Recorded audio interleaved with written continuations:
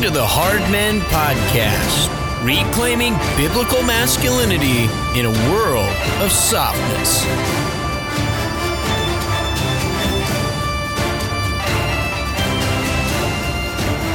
Well, welcome to the Hard Men Podcast. I am your host, Eric Kahn. Today, we're joined by Pastor Brian Sauvé. He's the pastor of Refuge Church in Ogden, Utah, and he is the husband of one wife, the father. Brian, you have 4 children, is that right?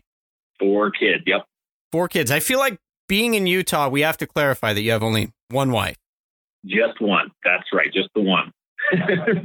Brian, you got a couple of places online where people can follow along and read your stuff, including your tweets. How's the best way to get a hold of you and read what you've been writing? Well, the 2 places that I spend the most time, I'm on Twitter quite a bit, at Brian, BRIAN _ SAUVE. If I write something on my blog, it's briansauve.com, I'll link it there. So that's a good place to keep up with me. Awesome. Yeah, and I just encourage you guys, especially on Twitter, Brian is a great follow. Lots of insight. So, Brian, we'll get started. I want to talk about the Rona. The church response has been very interesting, I think. But I'd like to get your take. It seems to me there's been a lot of silence from the church. I mean, we're, 2 months in? I think now people are starting to respond a little bit. But were you surprised at all by how quiet the church was? It's kind of like any time you get, it almost doesn't matter what the judgment or trial or difficulty is. It's just going to reveal things that were already there under the surface. It's not like the coronavirus, invented a lot of issues for the church. It really revealed and tested the character and nature of the work that was already being done.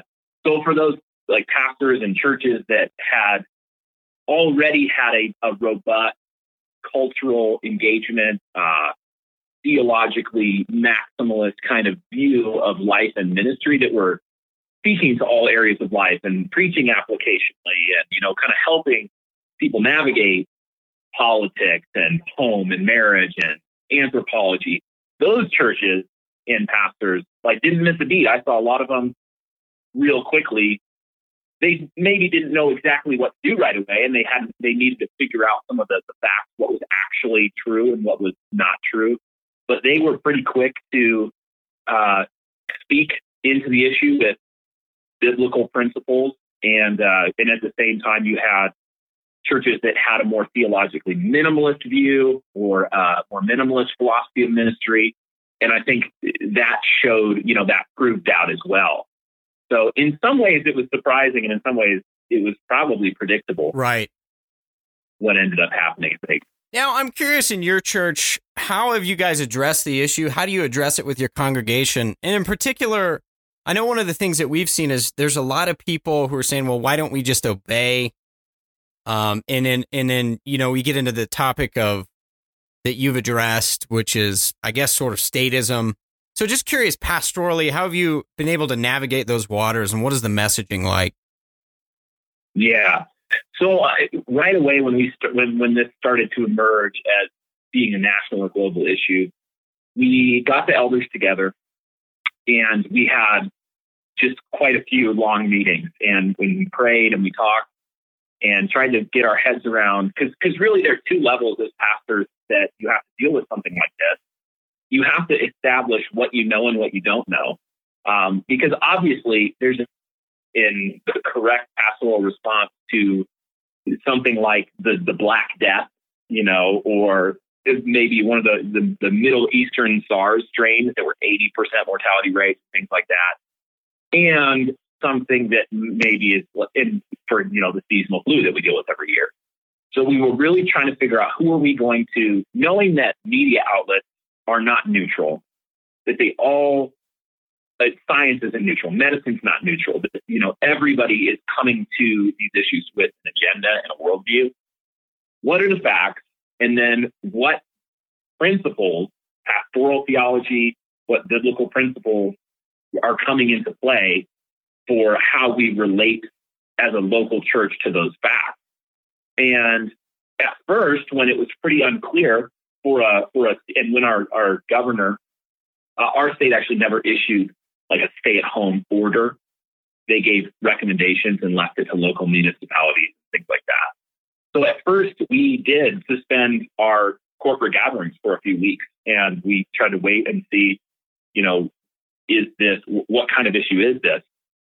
But then as the data became more and more clear that it was not really towards the Middle Eastern SARS, kind of 80% or really high mortality rate, and drifting more and more towards a seasonal, and I'm not an epidemiologist, whatever, but towards more of a seasonal flu sort of thing, maybe a more serious or specific to age and risk categories, then we reinstated worship with some preventative measures, or whatever you want to call it.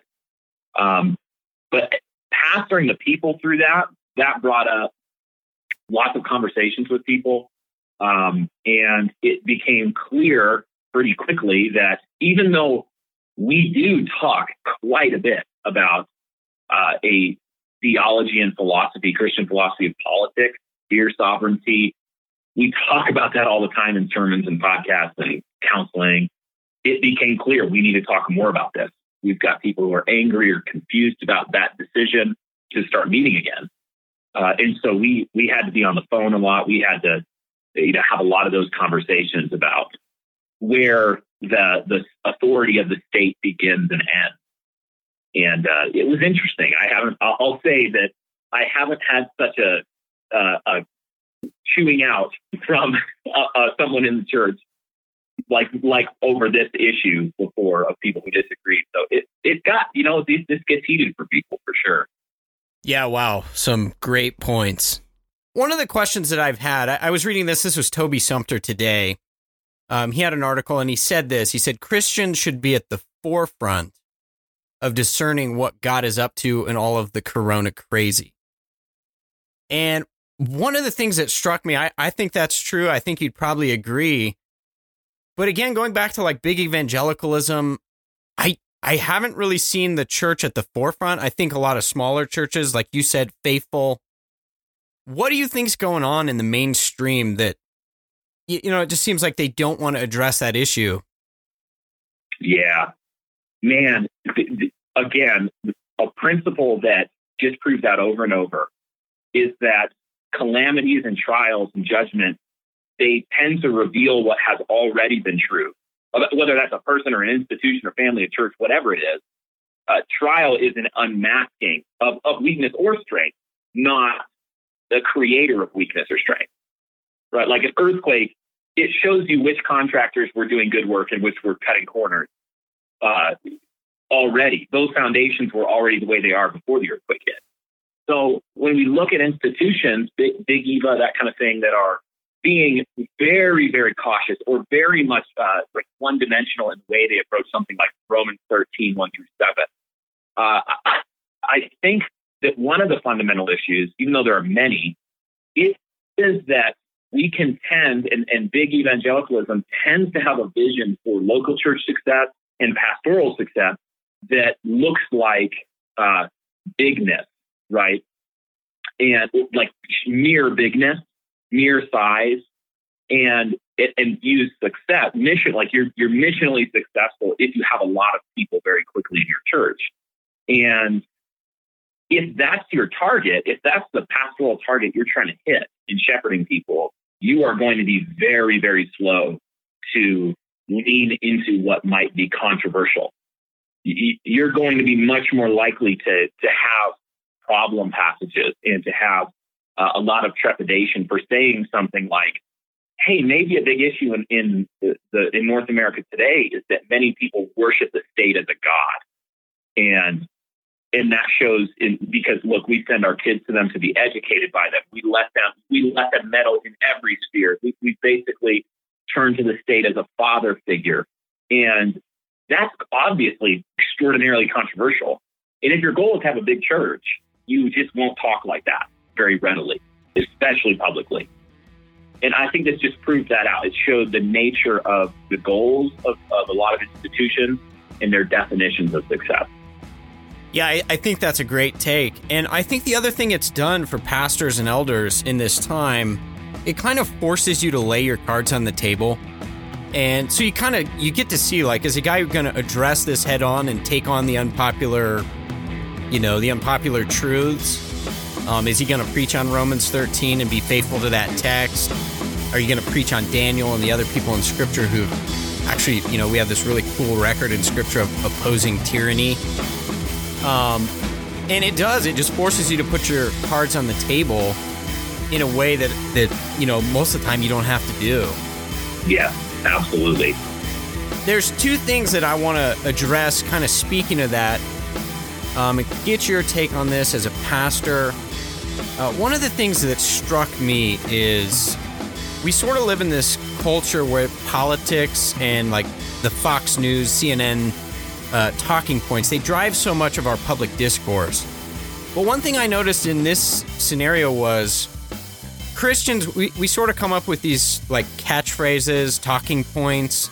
We haven't thought them through, and then we just apply them across the board. And so there's two that I want to ask you about. Number one, of course, was the love thy neighbor. Now this got misapplied in a lot of ways. One of those was I had a lot of people saying to me, well, love your neighbor. That means you need to embrace the shutdown, always wear a mask, whether or not it makes sense, and be willing to close your church. What's wrong about that sort of take? Yeah, several things. And one of the most foundational things that's wrong with applying love thy neighbor in that kind of one-dimensional way is that you are tacitly assuming that all of the places where you're getting the information are neutral, like that science is neutral, that the medical institutions are neutral, that they're just coming up, they're basically investigating in a neutral way and discovering neutral facts. And there's this body of information that we can all agree is definitely true, right? And so, for example, it's definitely true that social distancing is the best way to reduce transmission of the coronavirus. It's definitely true that churches are a particularly high transmission environment. And you can fill in the blank with a million of these conclusions. And the problem is that science isn't neutral and people have agendas.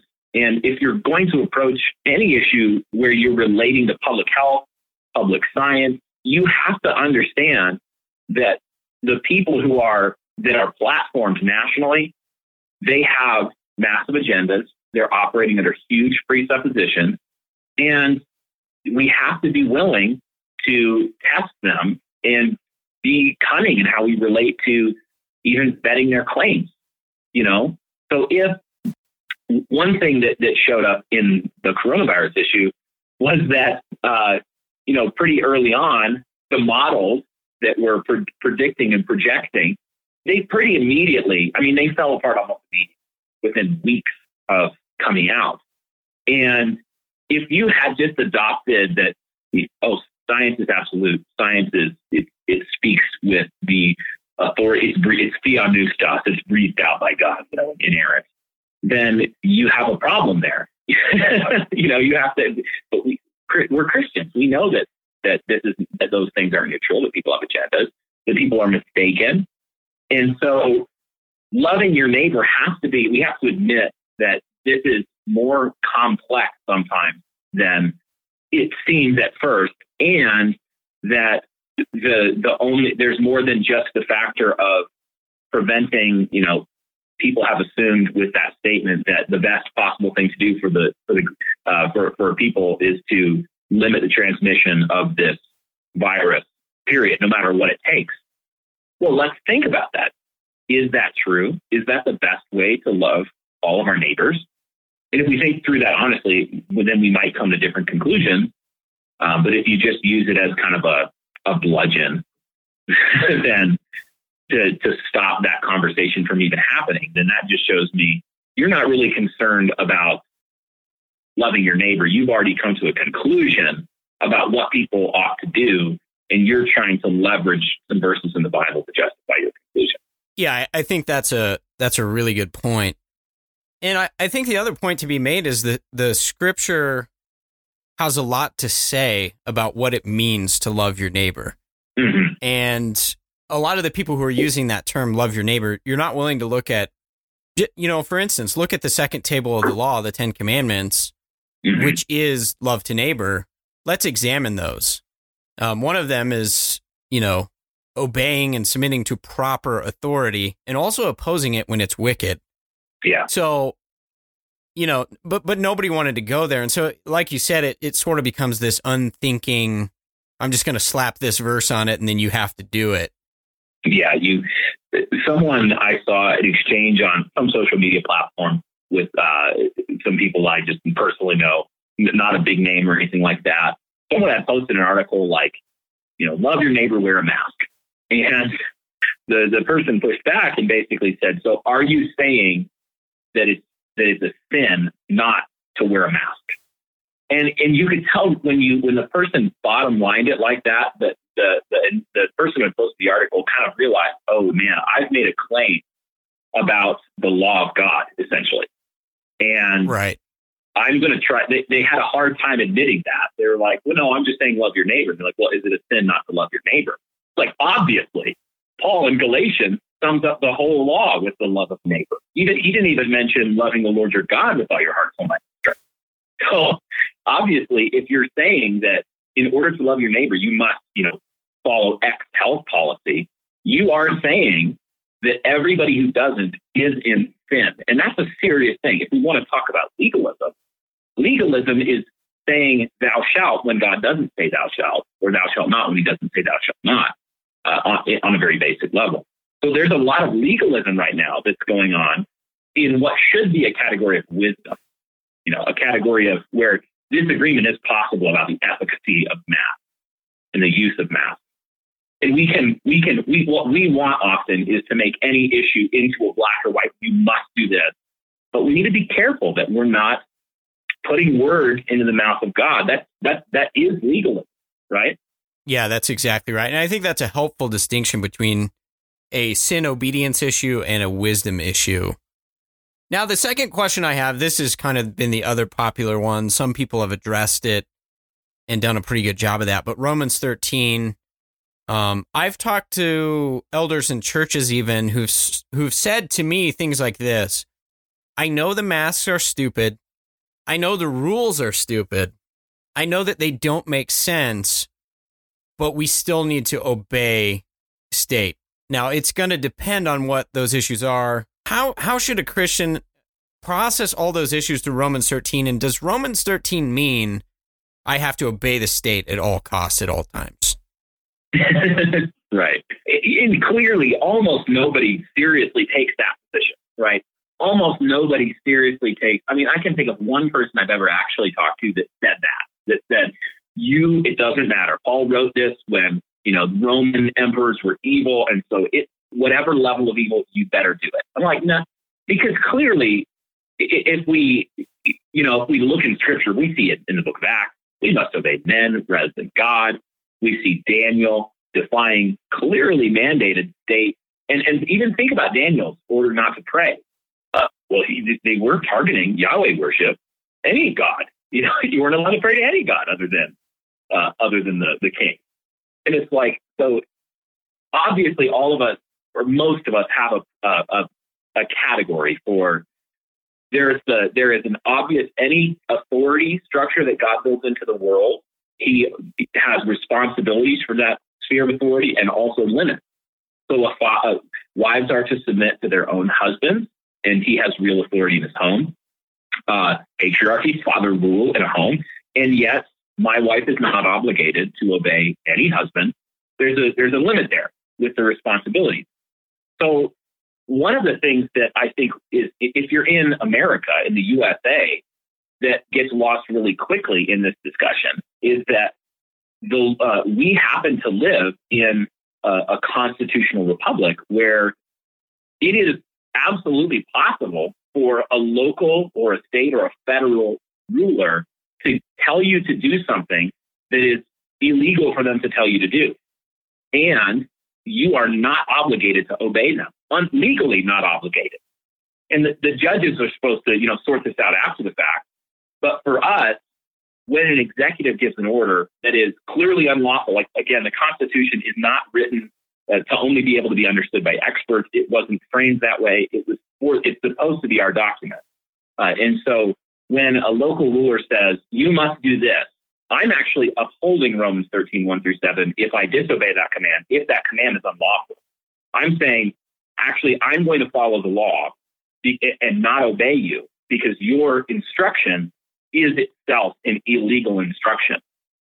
And that's a category built into, obviously, our system came from an English common law system basically built by Christendom that stretches back to Moses and the Ten Commandments. Right.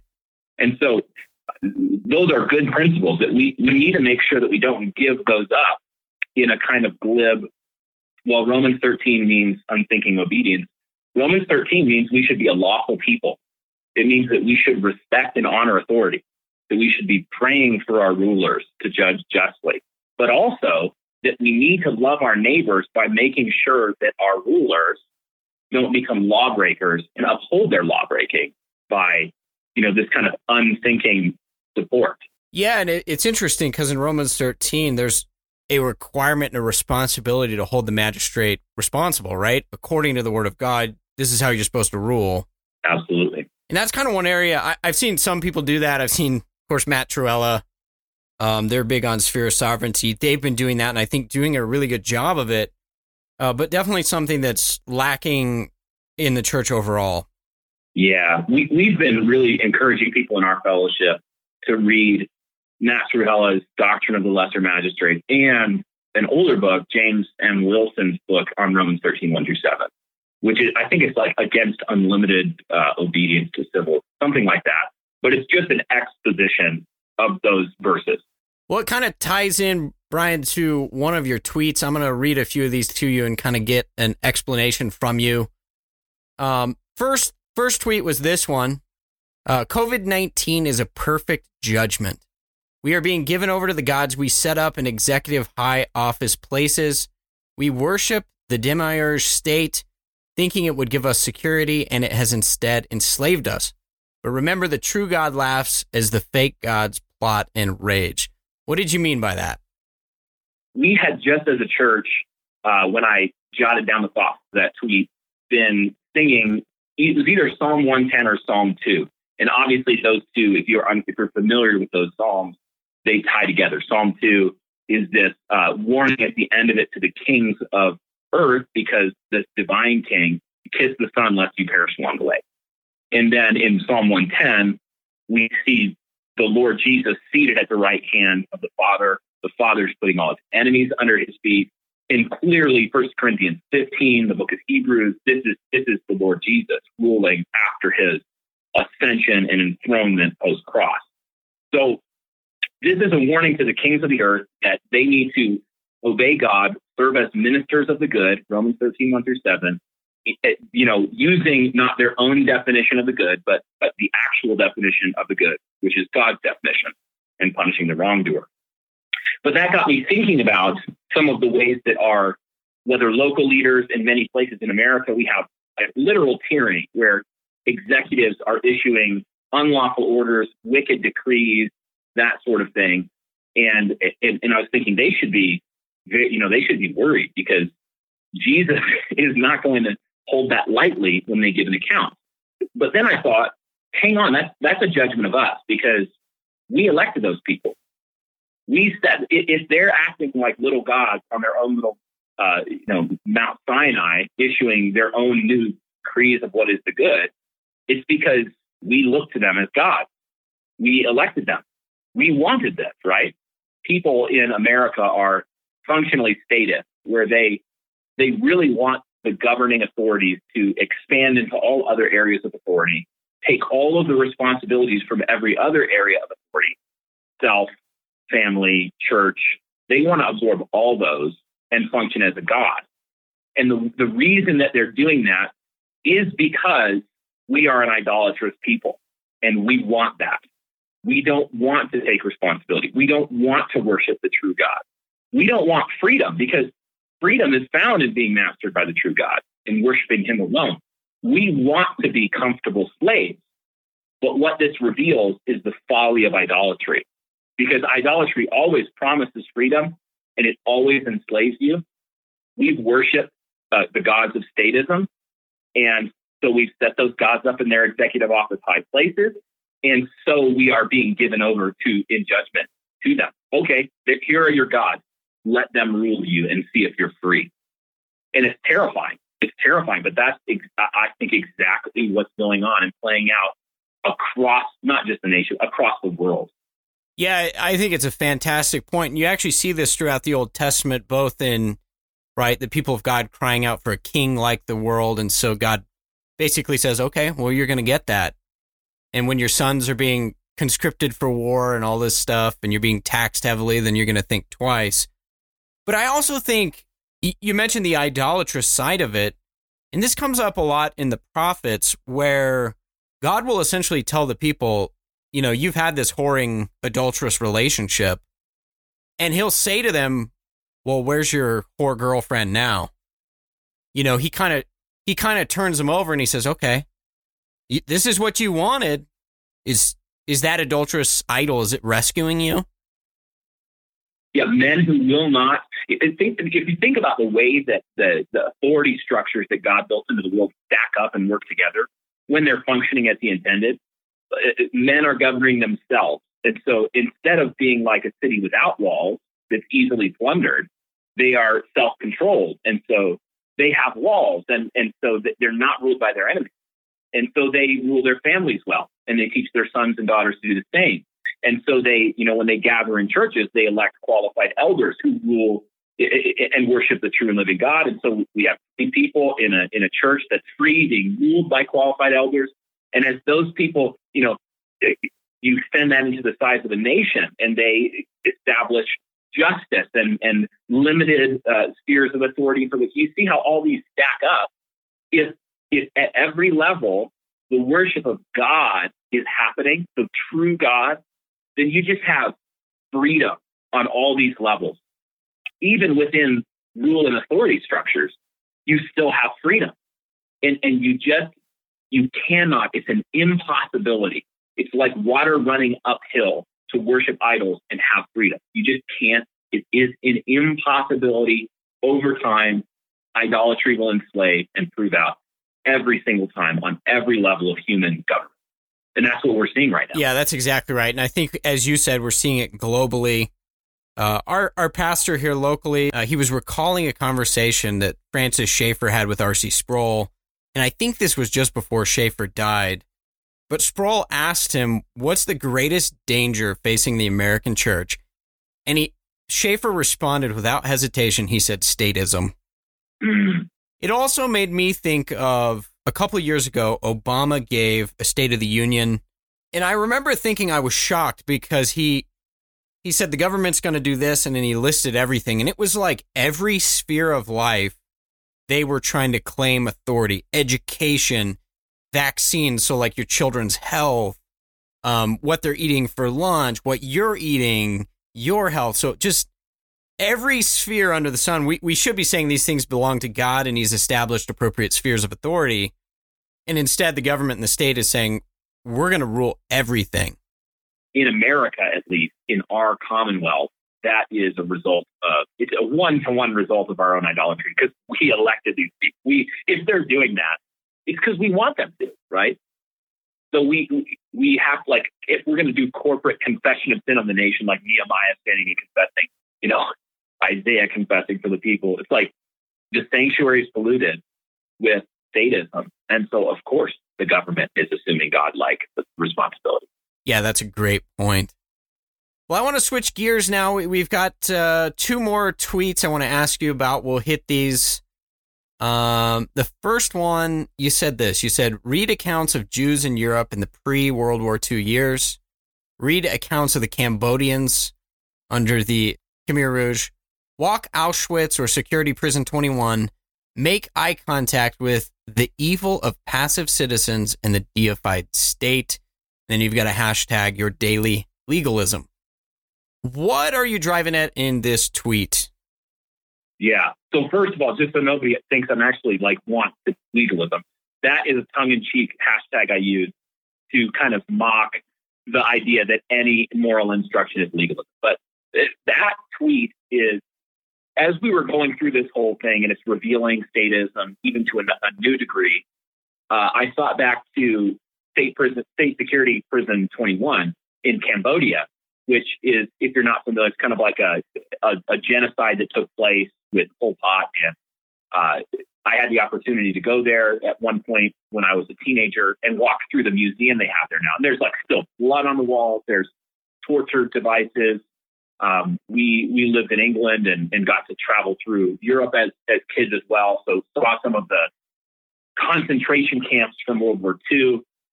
And what struck me maybe a week ago when I tweeted that is that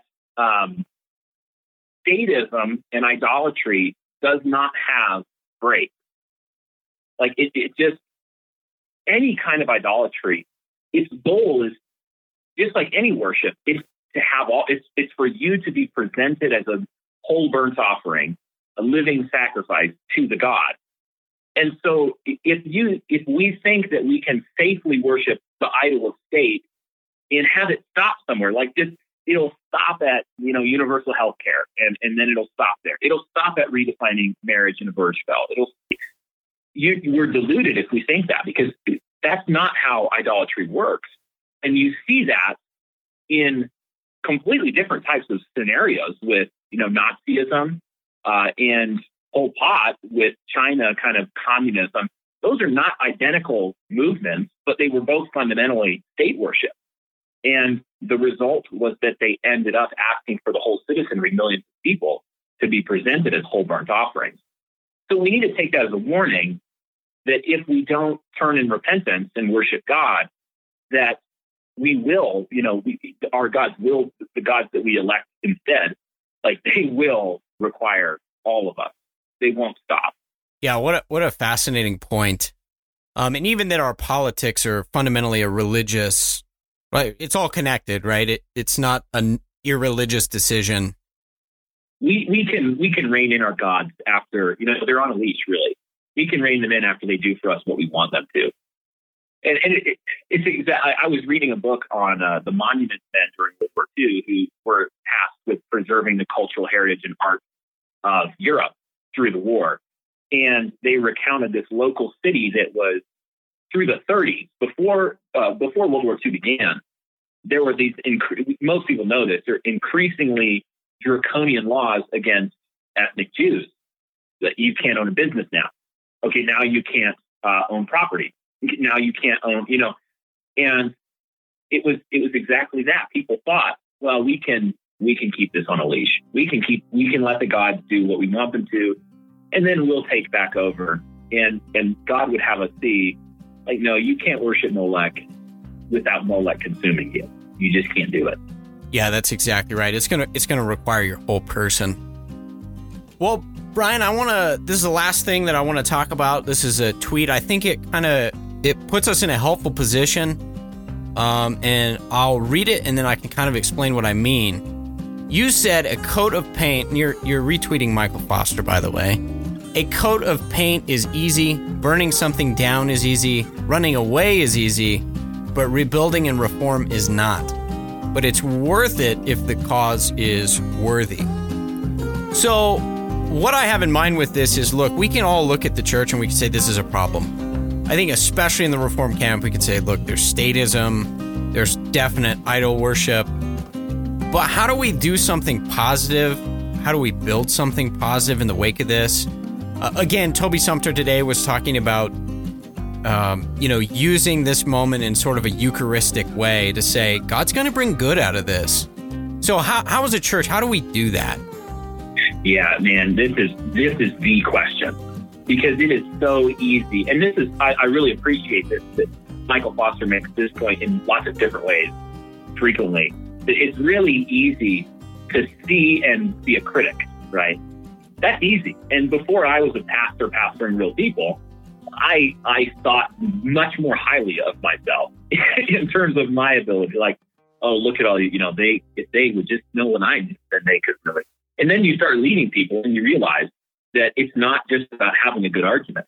It's not just about knowing the problem. You have to actually, know how to rule yourself and get your house in order. Like 1 Timothy 3, verse 4 or 5, the fruit a man bears at home will be the fruit he bears in the church. That's very hard. And then not only that, you have to win people. Because if people are statists in your churches, even if this is an idol issue, just telling them that, it doesn't lead to automatic reformation. You can easily just drive people completely out of your church. But what we have to do if we're going to change things is the hard work of reformation. We have to win the hearts of people so that we can hopefully, from whatever spheres of authority we have, whether you're just a father in your home, winning your wife, winning your friends, winning the hearts of your kids, like Proverbs 23:26, my son, give me your heart so that he loves the law. He loves the law of his father. As a pastor, so that the people, you have their heart. And so they know these aren't just laws to follow, like don't be a statist. But no, this is for my good. This pastor loves me. He cares about me and my family. He wants us to flourish. So, it's easy to lob bombs and blow things up. It's easy to pretend like everything's better. Just slap a coat of paint on stuff, change the website so our doctrinal statement says we're not statists or whatever. What's really hard is to build something real. And it's only possible. It's only possible because Jesus actually is Lord. And he really does give new hearts with the law inscribed on it and put his spirit in people and cause them to walk in his ways. So we need to lean into the regular means of grace that God has established. Nothing sexy or new. We don't need 15 new institutions. We don't need, a bunch of rebel 25-year-olds running around thinking they're going to fix everything.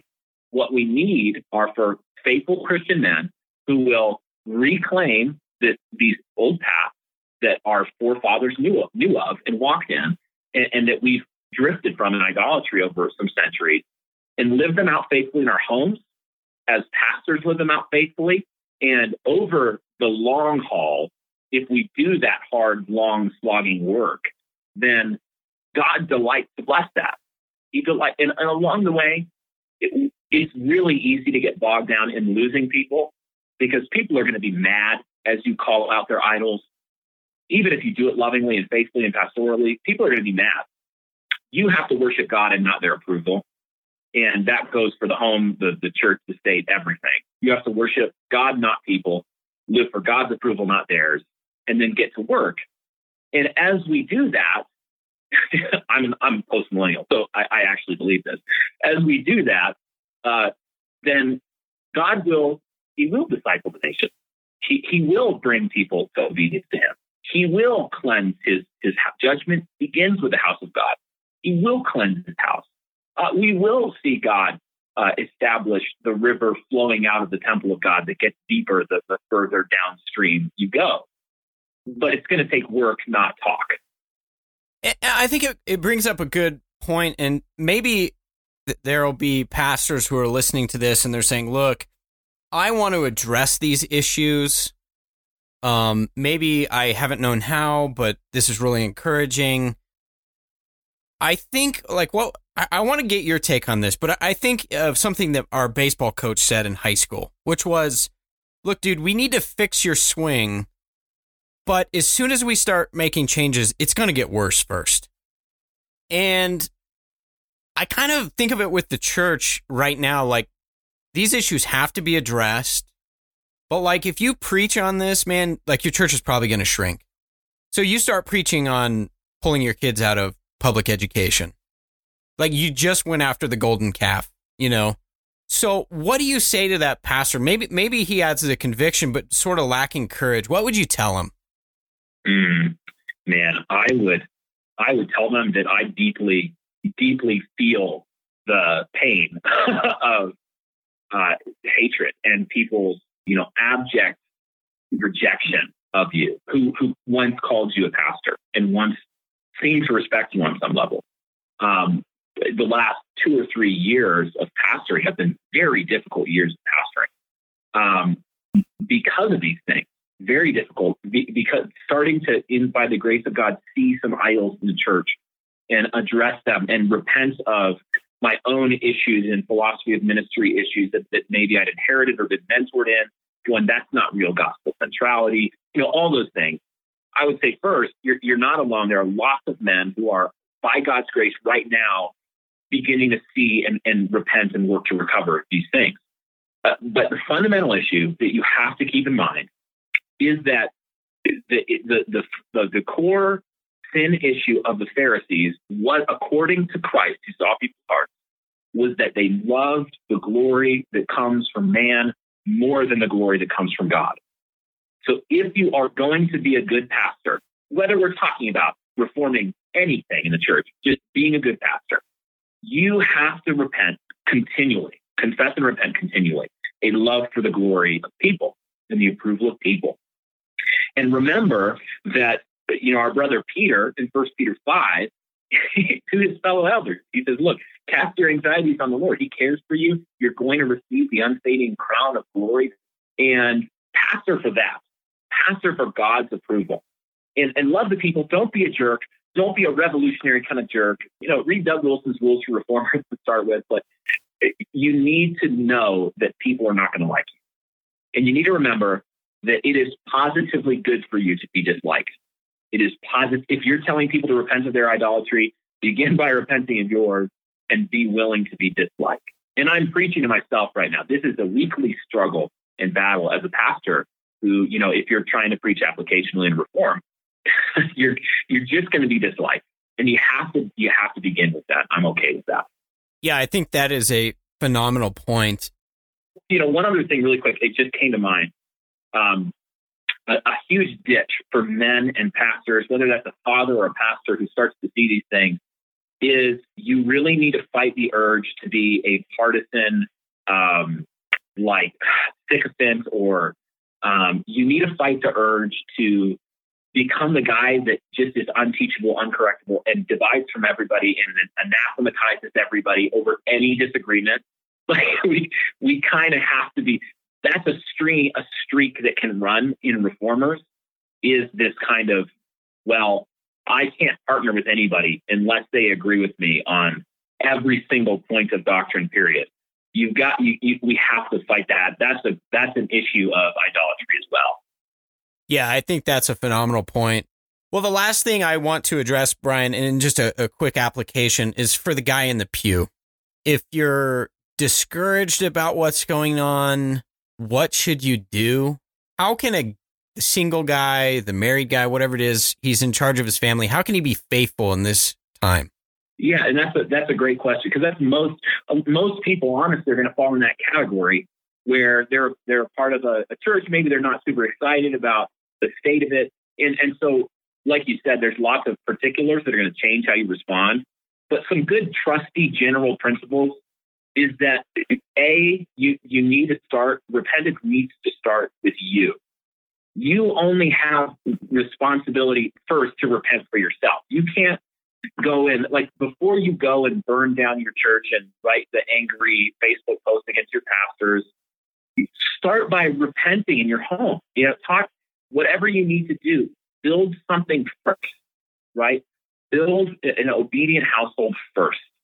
And I'm not saying that nobody should ever leave a church or seek other fellowship or talk to their pastor about theological issues. But I am saying, if you do that without first dealing with your own house, then you're becoming twice the son of hell.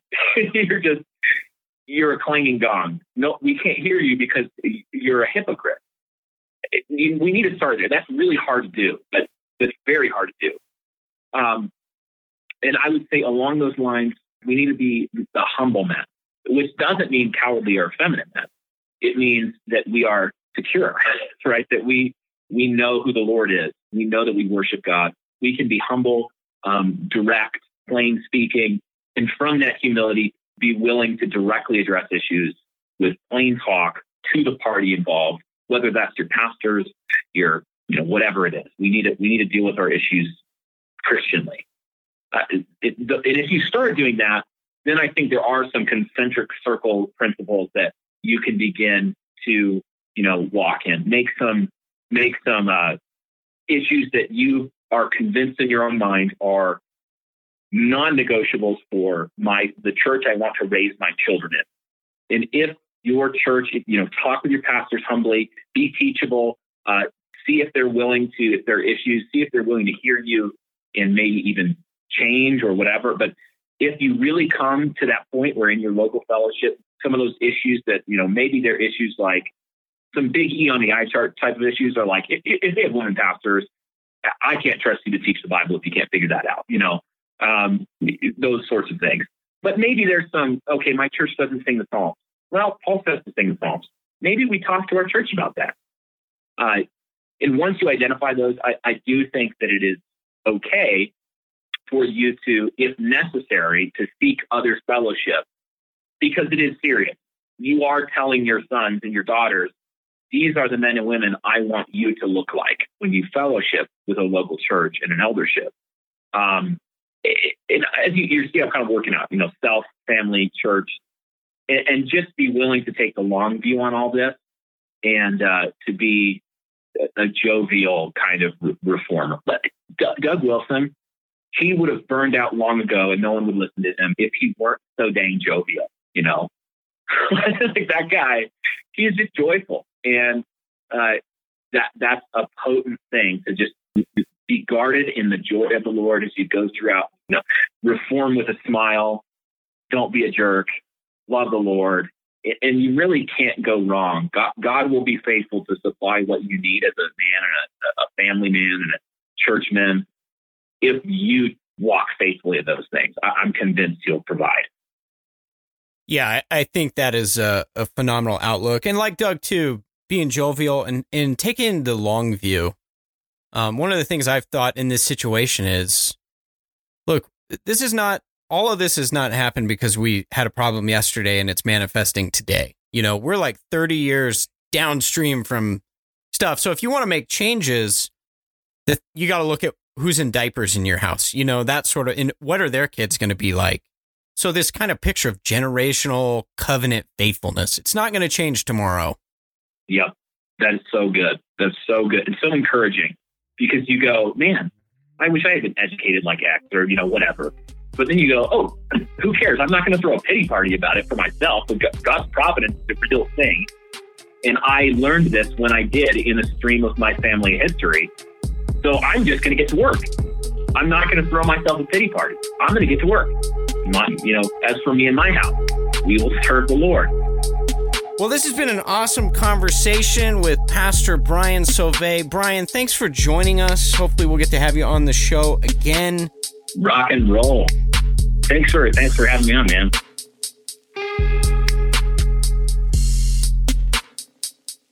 Again, special thanks to Pastor Brian Sauvé. That's the Refuge Church in Ogden, Utah. Follow Brian. That's BRIAN_SAUVE on Twitter. Thanks for listening to the Hardman Podcast. For more on the topic of masculinity and biblical sexuality, be sure to check out my website. Sign up for my newsletter at ericcon.com. That's ERICCONN.com. You can follow me on Instagram or Twitter. My handle there is ERIC_CONN. Questions or feedback, send them to me at any one of those outlets. And until next time, stay frosty, fight the good fight, act like men.